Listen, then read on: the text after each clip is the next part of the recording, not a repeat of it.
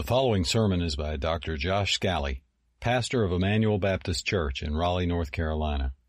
Please visit us at 2100 Noble Road in Raleigh or on the web at ebcraleigh.com. And now, here's Pastor Josh. Well, this morning is our last teaching, our last sermon from this incredible biblical book of Ephesians. Ephesians is such a jewel of the gospel. It begins in chapter 1 by the amazing grace of God in Christ from eternity past to eternity future. It tells us more about that in chapter 2. Chapters 3 and 4, it shows the grace God carries out in the community of faith. And then in chapters 5 and the beginning of 6, it talks about how God's amazing grace in Christ impacts the most profound of our daily interactions in our husband and wife relationships, parent and children relationships, work relationships. And then last week we began with this conclusion with putting on the whole armor of God. But the very punctuation point of that call to action is prayer. And it really sticks out to me. Here's this book about God's amazing cosmic grace in Christ, but it ends telling us to pray for each other, So this morning's sermon is titled Gospel Prayer. And if you're using the Pew Bible, if you haven't joined us yet, page 1163 is where we'll be, page 1163. We'll look at these closing verses of Ephesians where God tells us how we can pray specifically for one another. I think today's text breaks down very simply, and so here are the two big ideas that I think God is communicating to us here. Number one, pray for other Christians. Number two, pray for those declaring Christ. So pray for other Christians, and then pray for those declaring Christ. And in both cases, he'll answer why and how. Why should we pray for other Christians? And how? Why should we pray for those declaring Christ? And how? So with that in mind, we look in verse 18. So look in verse 18, please, of Ephesians chapter 6. We'll read it and then explain how God speaks to us here. Verse 18, praying at, notice the word all, we'll see it 4 times. Praying at all times in the Spirit with all prayer and supplication. To that end, keep alert with all perseverance, making supplication for all the saints.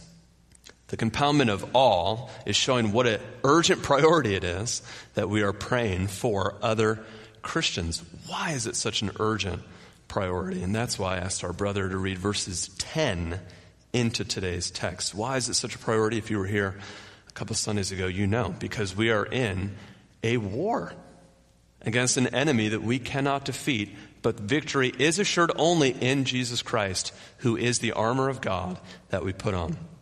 So why is it so urgent that we are praying for one another? Well, because all of the verbs are in the plural. This is not something done individually, but something done corporately as the community of believers beseeches the Lord on one another's behalf, constantly praying for one another. We need each other to pray.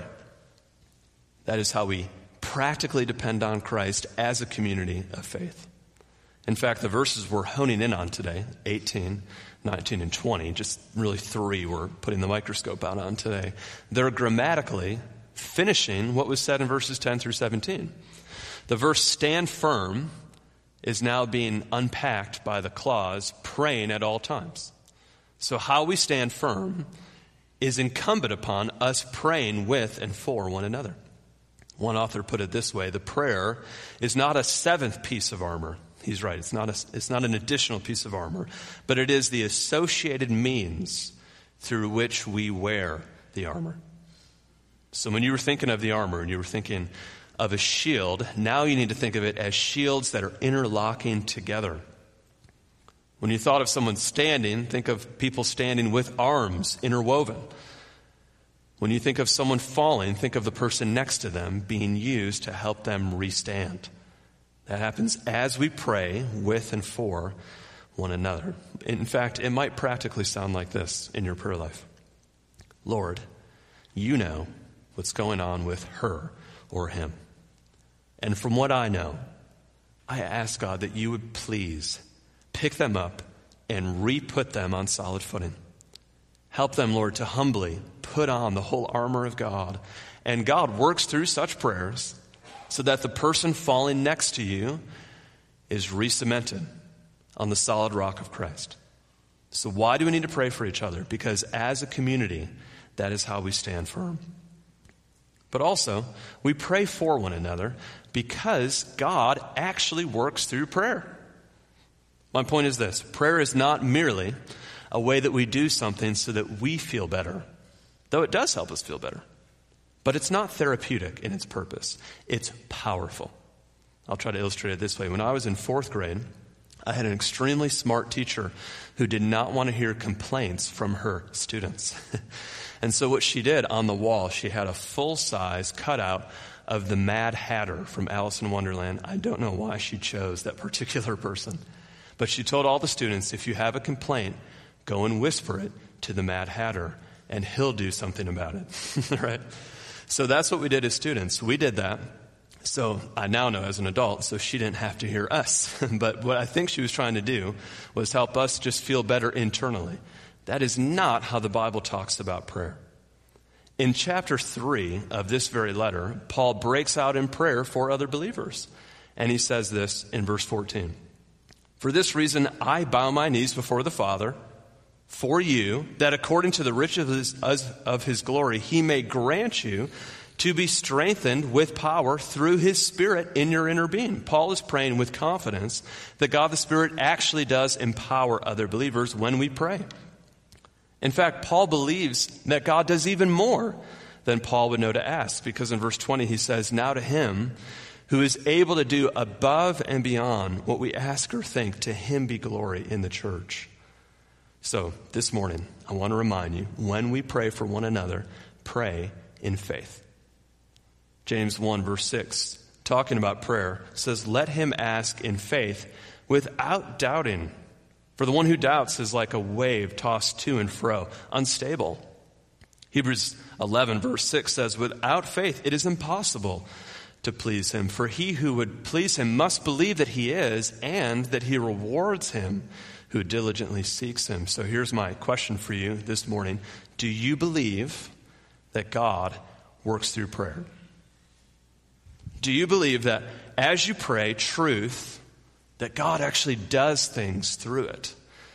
That is why we pray for one another. So then how do we pray? And now verse 18, if you'll look at it, we'll go more slowly to see how we pray. And here's the first way we pray. It's the first half of verse 18. We pray in the Spirit. So verse 18, praying at all times in the Spirit, with all prayer and supplication. The word supplication means to intercede on someone else's behalf. And that's the kind of prayer that this whole section is about. It's not just prayer generally, but it's prayer intercessorily, prayer for one another.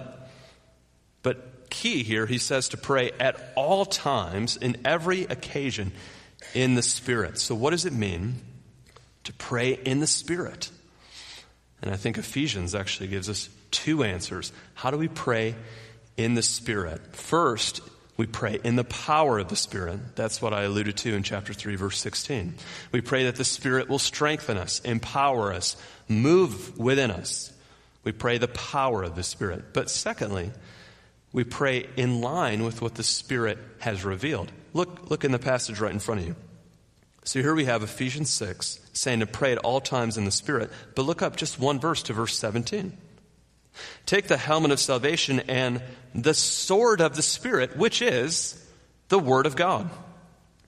Thus I would expect that if I'm going to pray in the Spirit, then I pray in line with what the Spirit has revealed, the Word of God. So praying in the Spirit is the power of the Spirit, but it's also in accord with the truth revealed by the Spirit. Understanding this is very helpful because the Bible uses this phrase, en pneumati in Greek, in or by the Spirit in English, in many different places. So our whole life is this dynamic of the power of the Spirit in Christ and alignment with the truth of the Spirit. Think of Galatians 5:16. Walk in the Spirit. How? Both ways. The power in line with the truth. Romans 8:13. Put to death the deeds of the body in the Spirit. How? Both ways. The power of the Spirit in accord with the truth revealed by the Spirit. 1 Corinthians 12:3, confess Jesus as Lord in the Spirit. Philippians 3:3, worship in the Spirit. 1 Corinthians 14:16, give thanks in the Spirit. Galatians 6:1, restore one another in the Spirit. All these phrases mean the same thing. The power of the Spirit in accord with the truth revealed by the Spirit, which means that our entire life is dependence on the Spirit. Let me encourage you, because if you read the text and it says pray at all times in the Spirit with all prayer, you might be discouraged to think, man, I don't know if I can do that enough. In fact, if we unhelpfully compare ourselves against other Christians, we could leave discouraged. I've really enjoyed reading about the life of Martin Luther, and there's a Martin Luther quote on prayer that if we're not careful could be very discouraging. Here's the quote. Martin Luther wrote, I have so many things to do today, I shall spend the first 3 hours in prayer. And you hear that and you think, I'm a bum. How do I relate to that, right? But we should recall that God actually does not want us to unhelpfully compare ourselves with other Christians. I love the way John 21 ends. Jesus tells Peter how Peter is going to die. And then Peter says to Jesus, well, how is John going to die? And Jesus tells Peter, what is that to you? You follow me. What a good word that is to all Christians. Jesus' word to you is, you just worry about you following Jesus. That's his word to us. But here's my encouragement to you based on the passage in front of us. Who will give you the prompting to pray when you ought? The answer is the Holy Spirit. The Holy Spirit will work powerfully so that you call out to the Lord. The scriptures say this. Romans 8:26. The Spirit himself intercedes for us. Romans 8:15 through 16. The Spirit himself bears witness in our hearts so that we cry out, Abba, Father. Who made us pray? The Spirit of God did. So you don't have to worry if you feel like, man, I don't know if I can do this. God the Spirit will give you the power and the prompting to do it. And how do we open ourselves up to such power? We humbly ask for it. We humbly create space for it. In dependency, we recognize our need. In the airport recently, I read one of those airport articles that has all this interesting information. One of the ones I read was about the rise of mentors in the workplace. The idea was that many young professionals want to get farther along, and so they find someone a little further along than them who will mentor them and guide them and help them advance in the skills that they're picking in their career. But imagine a dependence like that on the Holy Spirit. God, I want you to grow me. I want to learn, and I need to learn how to pray. Will you help me be sensitive to your prompting and moving? Will you empower me in line with your truth so that I can pray well? Let me give you some practical ideas for this.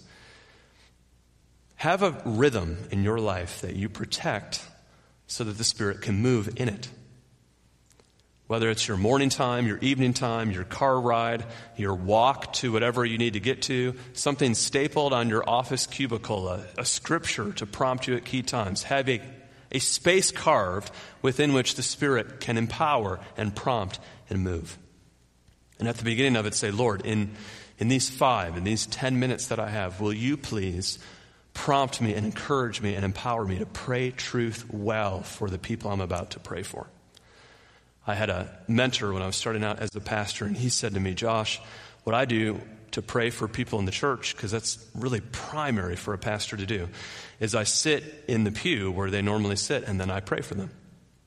So I did that practice for years, and what I found since coming here in Michigan, if I sat in the pew, they sat in the same place every time. Coming here, y'all move on me. And it's been a little more challenging. I finally figured out why. Steve, the pastor who preceded me, who's a wonderful guy, he explained that he had wisely counseled many of you to move about every month or so you sit near new people, which is great. It's harder to pray for you, but that is a really good thing.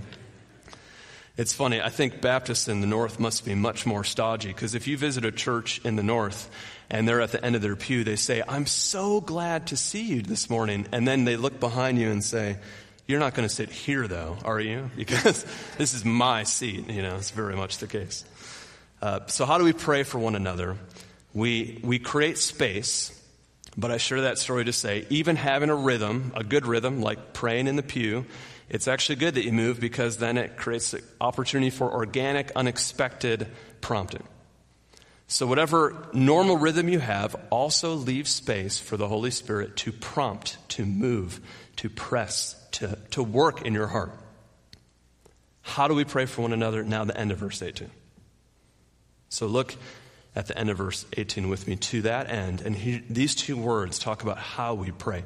Keep alert with all perseverance, making supplication for all the saints. Keep alert is the same phrase, watch or stay awake. It's the phrase that Jesus used with his final three the night before he was betrayed. With all perseverance is a word that means persistence or patience or devotion. So here's a word I want to give you from the Bible this morning. To keep alert, to stay awake, and to persevere means that if you are praying in accord with God's Spirit, empowered by Him, in accord with what He's revealed, you should persist in that. Perhaps this morning you're thinking, Lord, the Lord knows that I have prayed for this person, and I've prayed a good thing for them for years, and I've seen nothing. I've prayed for them to be saved. I've prayed for them to repent. I've prayed for them to return to the Lord. I've prayed for them to gather with God's people, and I've seen nothing year after year after year. And let me tell you, on the basis of Scripture this morning, don't quit. Don't quit praying. Persevere.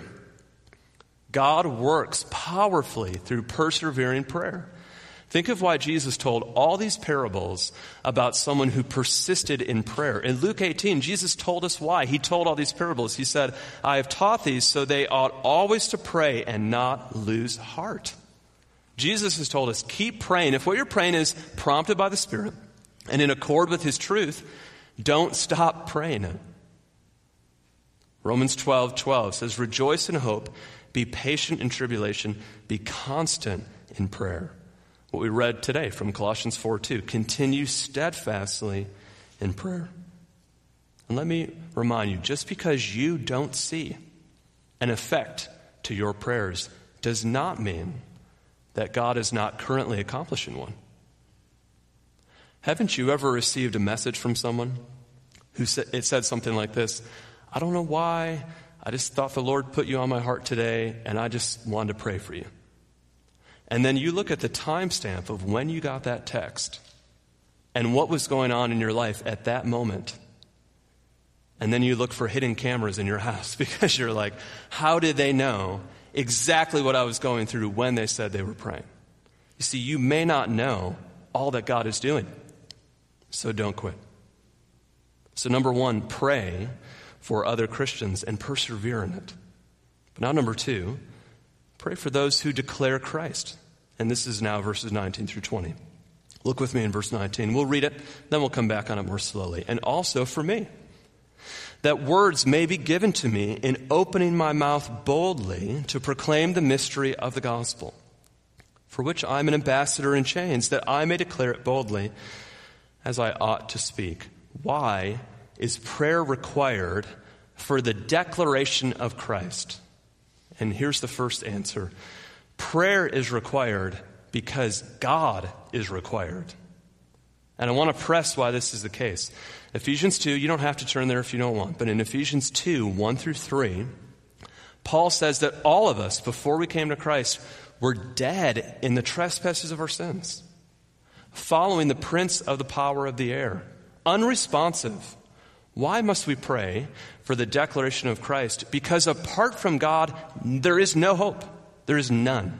There's no responsiveness. There's no receptivity. There is no salvation. We must pray because God is required for the declaration of Christ.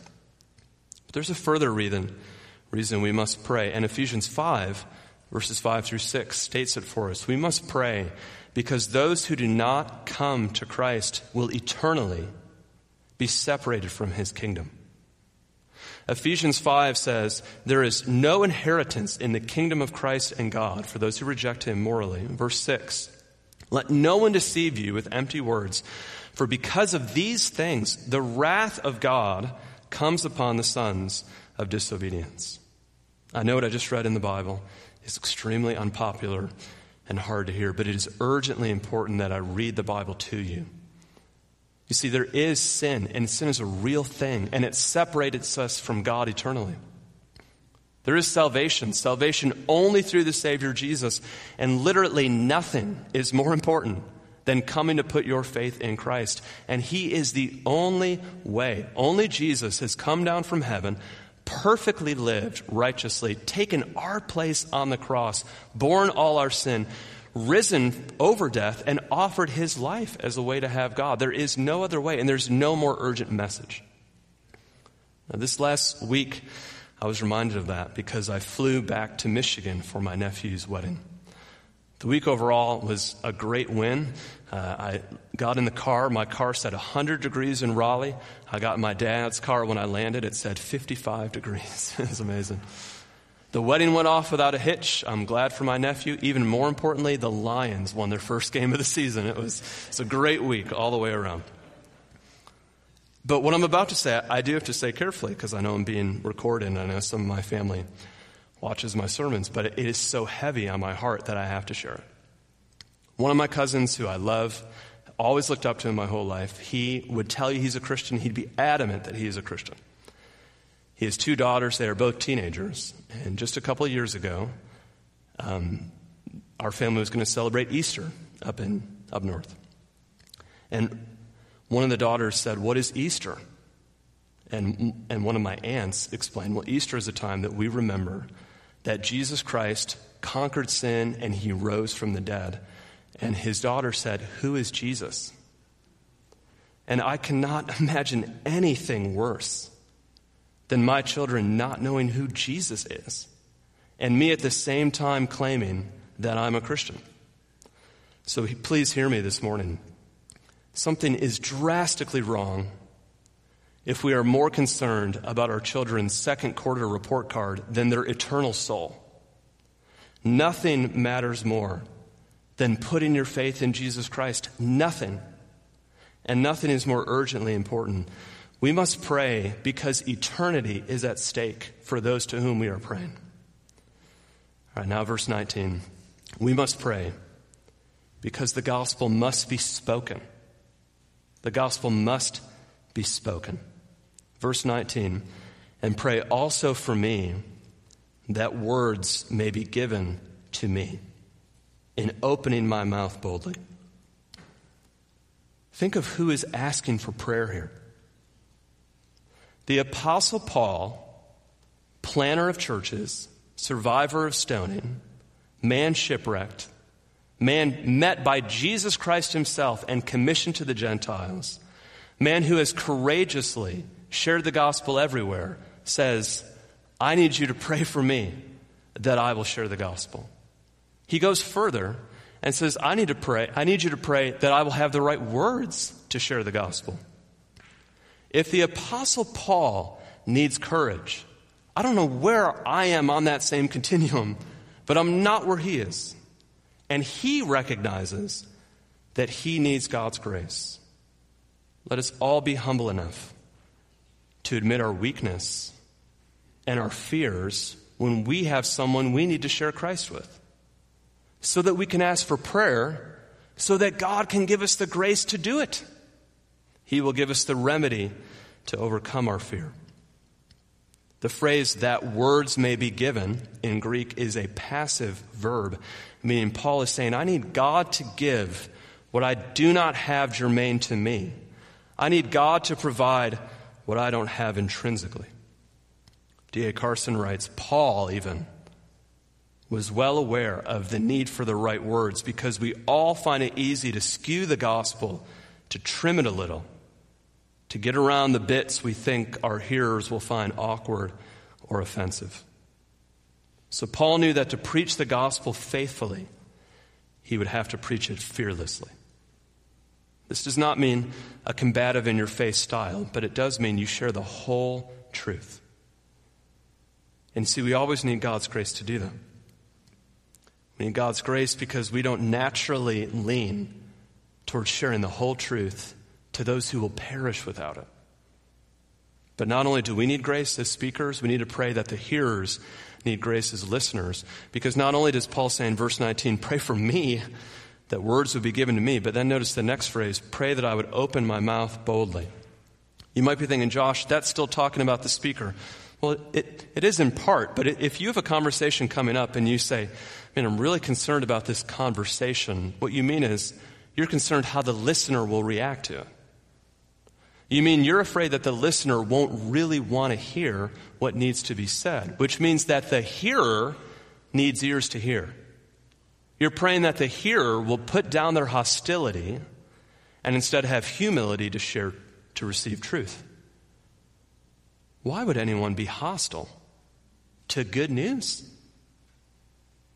Verse 19.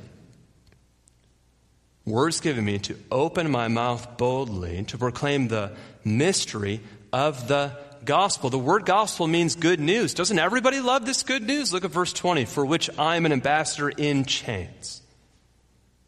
Now, there's never been a time where everybody has always loved this news. It can be so dangerous for us to think, I live in this unique period of history that no one can relate to, where people don't want to hear the gospel. People have never easily wanted to hear the gospel. That's how it is. The gospel exposes something that makes us angry. It exposes our need. But that need is exactly the good news we need to hear so that we can receive the remedy. But let me remind you, brother, sister, Christian, yes, in our country, at our spot in the space and time spec continuum, we still need to pray for courage. You say there's freedom of speech, there's tolerance. Yes, but if we're honest, if we share the biblical truth, it's not always received well. Paul encourages me so much because his very last letter is 2 Timothy 4. And in 2 Timothy 4, he's writing to Timothy, a younger minister. And he tells him this. He says, Alexander the coppersmith did me a lot of evil. Beware of him. He strongly opposed our message. But that's not where the letter ends. He then says, though no one came to my first defense, the Lord stood by me and strengthened me, so that through me the message might be more fully proclaimed. See, Paul is saying, yes, some oppose, but God gives strength to continue to share the truth, and he yields the fruit. So verse 19 and verse 20 tell us that we must pray for courage for one another. But ultimately, I don't want to miss what we're praying for. And let me show you the two words, verse 19 and verse 20. Look at the word proclaim in verse 19 and the word declare in verse 20. Both of those words indicate that we must not just have lives, but we also must have lips that speak the gospel particulars.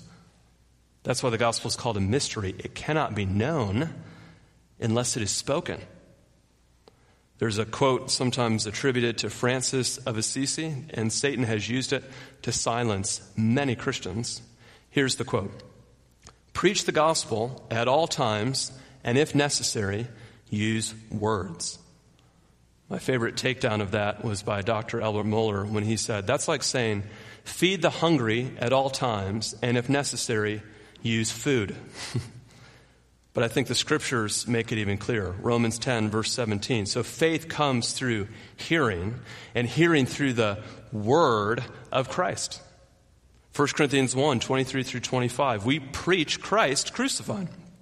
A stumbling block to Jews, folly to Gentiles, but to those who are called, both Jews and Greeks, Christ is the power of God and the wisdom of God. For the foolishness of God is wiser than men, and the weakness of God is stronger than men. Brother and sister, don't be afraid to speak. I know that can be challenging and frightening, but the words are what save. The words are what rescue. How should we pray? For those declaring the gospel, we pray for courage, even if they're in chains. So verse 20, for which I am an ambassador in chains. The word ambassador was used in this day of a Roman legate who would represent a senator who was traveling. So you would be this important person on behalf of this even more important person. But here, The important person is in chains. And Paul, though in chains, is asking for greater boldness. He's not asking for release. This week on Wednesday, we continued praying for missionaries who are sent out from North Carolina. And for the last several months on Wednesday, we hand out sheets at the table. And we pray for North Carolina missionaries who are now all over the world. And the table I was at this week, the name I had was Gina Smith. And here was her prayer request. I was born and raised in Jacksonville, North Carolina. I graduated from UNC Pembroke. And I've lived as a missionary in an undisclosed part of Central Asia for 16 years. And God has taught me so much. And then here's her request. Please pray that I will continue to trust God even when it is hard. That is exactly like what Paul is praying here. Though I'm in chains, pray that I will have the courage and boldness not natural to me. But now the verses we haven't read yet are the closing ones on your copy of God's Word. Verses 21 through 24 show the encouragement that the letter concludes with. And I want you to notice that the encouragement comes from the community of faith. Verse 21, so that you may also know how I am and what I am doing. Tychicus, the beloved brother and faithful minister in the Lord, will tell you everything. I sent him to you for this very purpose, that you may know how we are. Knowing how he's doing is vital for us to know how we live and how we can live well and live courageously. But notice Paul is now expecting that to encourage them. So the end of verse 20, that he may encourage your hearts. Paul wrote elsewhere in 2 Timothy 2, verse 9, though I am bound, the word of God is not bound. I think a similar message is being made here. And now verse 23 and 24, peace to the brothers with love and faith. From God the Father and the Lord Jesus Christ, grace be with all who love our Lord Jesus Christ with love incorruptible. Warren Wiersbe commented on this verse, what an encouragement it is to be part of the family of God. Nowhere in the New Testament do we find an isolated believer. Christians flock together as sheep. Paul closes the words with peace, love, faith, and grace. He was a prisoner of Rome, yet he was richer than the emperor. So now 3 responses for us this morning. 3 responses for how God's word can make an impact in our lives this week. First and most obvious, pray. Pray for one another. Prayer is powerful because it accesses an all-powerful God. A.C. Dixon said it this way, when we depend on organizations, we get what organizations can do. When we depend on education, we get what education can do. When we depend on man, we get what man can do. But when we depend on prayer, we get what God can do. Pray. Secondly, be an ambassador. God chose us as his ambassadors. If you're representing someone that you think of as important, you feel important. We're representing the most important person there is. And God in his grace works through us in that representation. Caleb, who preached so well last Sunday, concluded with 2 Corinthians 5, a text that was on my heart as well. You're familiar with it, as our brother read it. It talks about how God has made us his ambassadors. Here's what it says in verse 18. All of this is from God, who through Christ reconciled us to himself and gave us the ministry of reconciliation, entrusting to us the message of reconciliation. Therefore, we are ambassadors for Christ, God making his appeal through us. Why is this such good news? Because the message that God has made us ambassadors of is the best good news there is. And that's the following verse, verse 21. God, the Father, made him, God the Son, Christ, to be sin for us, even though Christ knew no sin, so that we might be made the righteousness of God through faith in him. This text has told us that Christ loved us and gave himself up for us. So that is why the book can end. It's talked about God's love for us, God's love in us. But now, for the very first time in the letter, verse 24 ends by describing our love for him. We love him because he first loved us. And this incorruptible bond binds us with a love beyond the circles of this world. So let's go to him now in prayer together. God, I thank you, Lord, for a love that starts from you, is empowered by you, and lasts forever with you. A love of a selfless Savior who gave himself for us as a sacrifice acceptable to God, taking our place, bearing the righteous wrath that we deserve because of our choice to proudly and selfishly push away our Creator and King. And yet that King came and wore a crown of thorns and died on a bloody cross, but rose to give life. So Lord, I pray for any, I think of some of my family members even this morning, but I pray for any here and those around us. May they hear and respond to the word of Christ. May it be spoken. May it be heard. I also pray, Lord, for the power of the Holy Spirit on us.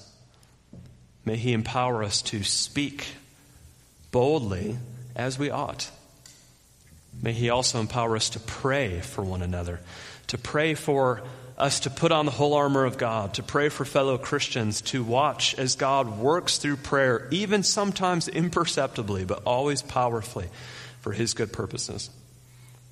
And Lord, also I pray for that Christian today who feels like, I don't know if I can continue. Lord, help them to be encouraged to not quit, but to trust that you are working above and beyond what we could ask or think. In Christ we pray. Amen. You've been listening to Josh Scally, pastor of Emmanuel Baptist Church in Raleigh, North Carolina. For more information and free access to other messages, go to ebcraleigh.com. That's ebcraleigh.com.